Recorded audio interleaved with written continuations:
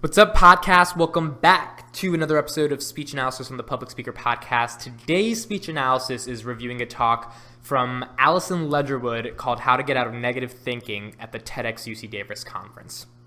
I definitely enjoyed the speech. I think it had a lot of good elements to it. The number one thing I would take away is that if you are someone who's trying to communicate research that you've done in a certain field and trying to get an audience to understand that research, this video or this speech not only does a good communication of visual aids, which you can watch the actual video on YouTube, but it does a really, really good job at separating and distinctifying the different research that they have done with the different variables and controls, and then creating a conclusion that has a positive correlation towards the message of the speech itself. So if you're someone who's in academia doing a lot of research and you want better tips on how to communicate it, I think this speech does a very good job at simplifying a complicated message and then showing the audience how they can take away a larger purpose from that message, which is the entire point of big data communication, right? Like the problem with STEM and big data and a lot of companies in this day and age is that they have so much data, so much communication, so much information, but they don't know how to show it, how to present it, how to get an audience to believe in it.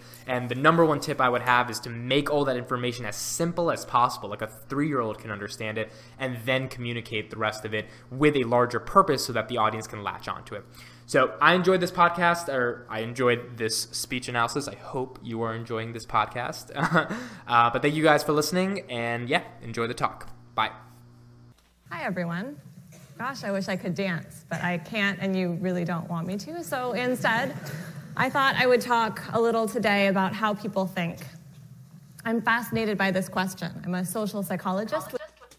Cool. So let's go over quickly that introduction. Starts off with a funny joke. My guess is that the person before her danced, which is why she was like, "Oh, I wish I could dance, but you guys wouldn't want to see that," implying that she's a bad dancer. And the crowd reacts to that. She got a good laugh out of it. Most likely that was created on the spot because you wouldn't just randomly say dance unless like something had just happened that was dance related. So that sounds kind of cool. And then she went into exactly what she wants to talk about. She's going to go into her background, and that'll probably frame the rest of the speech. I'm fascinated with how public speakers hook their audience in the beginning of the speech. This wasn't something super fancy. This wasn't trying to interact with the audience, ask a question. It was just very bluntly, this is what I'm going to talk about, and now getting into it. Which basically means I'm a professional people watcher. So this is what I do. I try to figure out how humans think and how we might be able to think better. And here's something I noticed a few years ago about how I seem to think. Here's a typical week in my life, which usually seems to revolve entirely around publishing papers. So here I am in the maximum of my artistic abilities as a stick figure, going along at baseline, and a paper gets accepted. I get this rush, this blip of happiness, and then I'm back to baseline by about lunchtime. A few days later, a paper might get rejected, and that feels pretty awful. And I wait for that blip to end, but somehow I just can't stop thinking about it. And here's the craziest part. Even if another paper gets accepted the next day, well, that's nice, but somehow I can't get that pesky rejection out of my head. So what is going on here? Why does a failure seem to stick in our minds so much longer than a success? Well, together with my colleague, Amber Boydston, in the political science department, I started thinking about this question of, do our minds get stuck in the negatives? We all know. Cool. So she had a pretty good visual aid to describe what her mind feels like in terms of her day-to-day week. And now that visual aid is going to springboard off into the main point she's going to be talking about, which is most likely her research that she's done and trying to answer the question by setting up the problem about human negative thinking and if we get stuck in that negative thinking and what we can do to get out of it. Intuitively, that there are different ways of thinking about things. The same glass, the saying goes, can be seen as half full or half empty. And there's a lot of research in the social sciences showing that depending on how you describe the glass to people, as half full or half empty, it changes how they feel about it. So if you describe the glass as half full, this is called a gain frame because you're focusing on what's gained, then people like it. But if you describe the same glass as half empty, a loss frame, then people don't like it. But we wondered, what happens when you try to switch from thinking about it one way to thinking about it another way? Can people shift back and forth, or do they get stuck in one way of thinking about it? Does one of these labels, in other words, tend to stick more in the mind? Well, to investigate this question, we conducted a simple experiment. We told participants in our experiment about a new surgical procedure, and we randomly assigned them to one of two conditions. For participants in the first condition, the first group, we described the surgical procedure in terms of gains. We said it had a 70% success rate. And for participants in the second group, we described the procedure in terms of losses. We said it had a 30% failure rate. So it's the exact same procedure. We're just focusing people's attention on the part of the glass that's full or the part of the glass that's empty. Perhaps unsurprisingly, people like the procedure when it's described as having a 70% success rate, and they don't like it when it's described as having a 30% failure rate. But then we added a twist. We told participants in the first group, you could think of this as a 30% failure rate.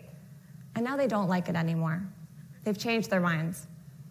And we told participants in the second group, you could think of this as a 70% success rate, but unlike the first group, they stuck with their initial opinion. They seemed to be stuck in the initial loss frame that they saw at the beginning of the study. So quickly on this visual aid, I really like the simplification of this. It's a complex idea that she's talking about in terms of the research that she's done, but it's a very simple way to understand it, which is what a visual aid should be like. So if you're trying to create a visual aid for your public speech, try to think of it like this. Not too many words, more images, and it correlates with exactly what you're saying in terms of you as the presenter, so that the visual aid is not the presentation, but the visual aid is simply adding value to you who are the presentation, who is the presentation. We conducted another experiment.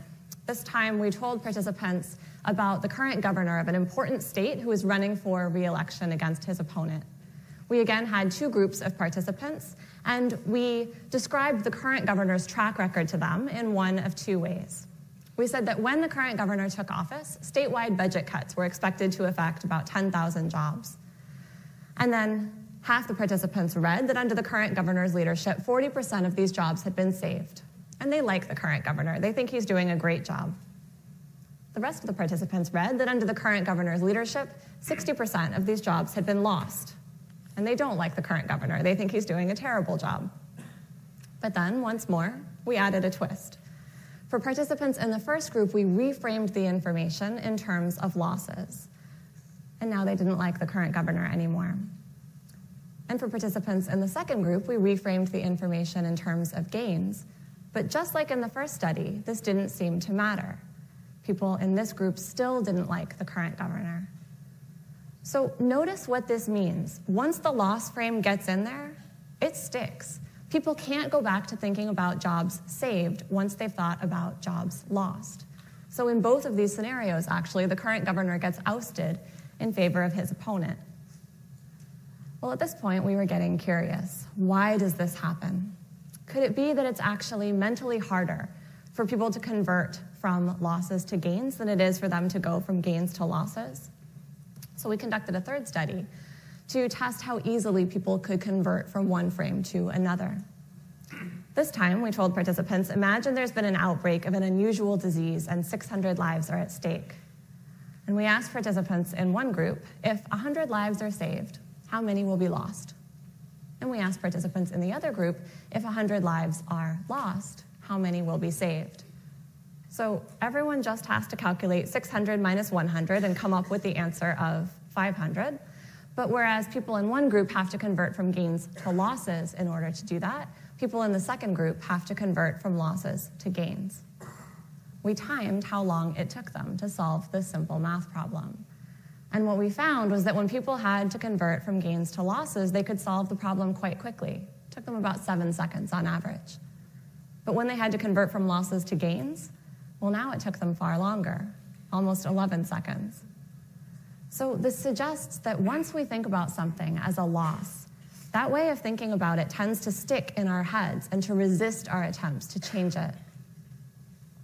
What I take away from this research and from related research is that our view of the world has a fundamental tendency to tilt toward the negative.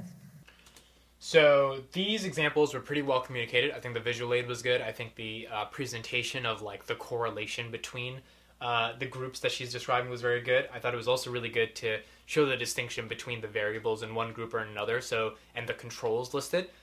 So overall, the articulation of the examples I thought were really good. Now it seems like we're going to get into the implication of that and what broader message that she has. It's pretty easy to go from good to bad, but far harder to shift from bad to good. We literally have to work harder to see the upside of things. And this matters. So think about the economy. Here's economic well-being from 2007 to 2010. And you can see it tanked, just like we all remember. And then by late 2010, it had recovered by most objective measures. But here's consumer confidence over the same time period. You can see it tanks right along with the economy, but then it seems to get stuck. Instead of rebounding with the economy itself, consumers seem to be psychologically stuck back there in the recession. So oddly then, it may take more effort to change our minds about how the economy is doing than to change the economy itself.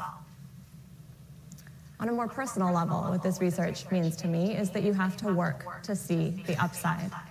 Literally, this takes work. This takes effort. And you can practice this. You can train your mind to do this better. There is research out of UC Davis showing that just writing for a few minutes each day about things that you're grateful for can dramatically boost your happiness and well-being and even your health. We can also rehearse good news and share it with others. We tend to think, right, that misery loves company, that venting will help get rid of our negative emotions, that we'll feel better if we just talk about how terrible our day was. And so we talk. And we talk, and we talk about the boss who's driving us crazy, and the friend who never called us back, and the meeting at work where every little thing that could go wrong did.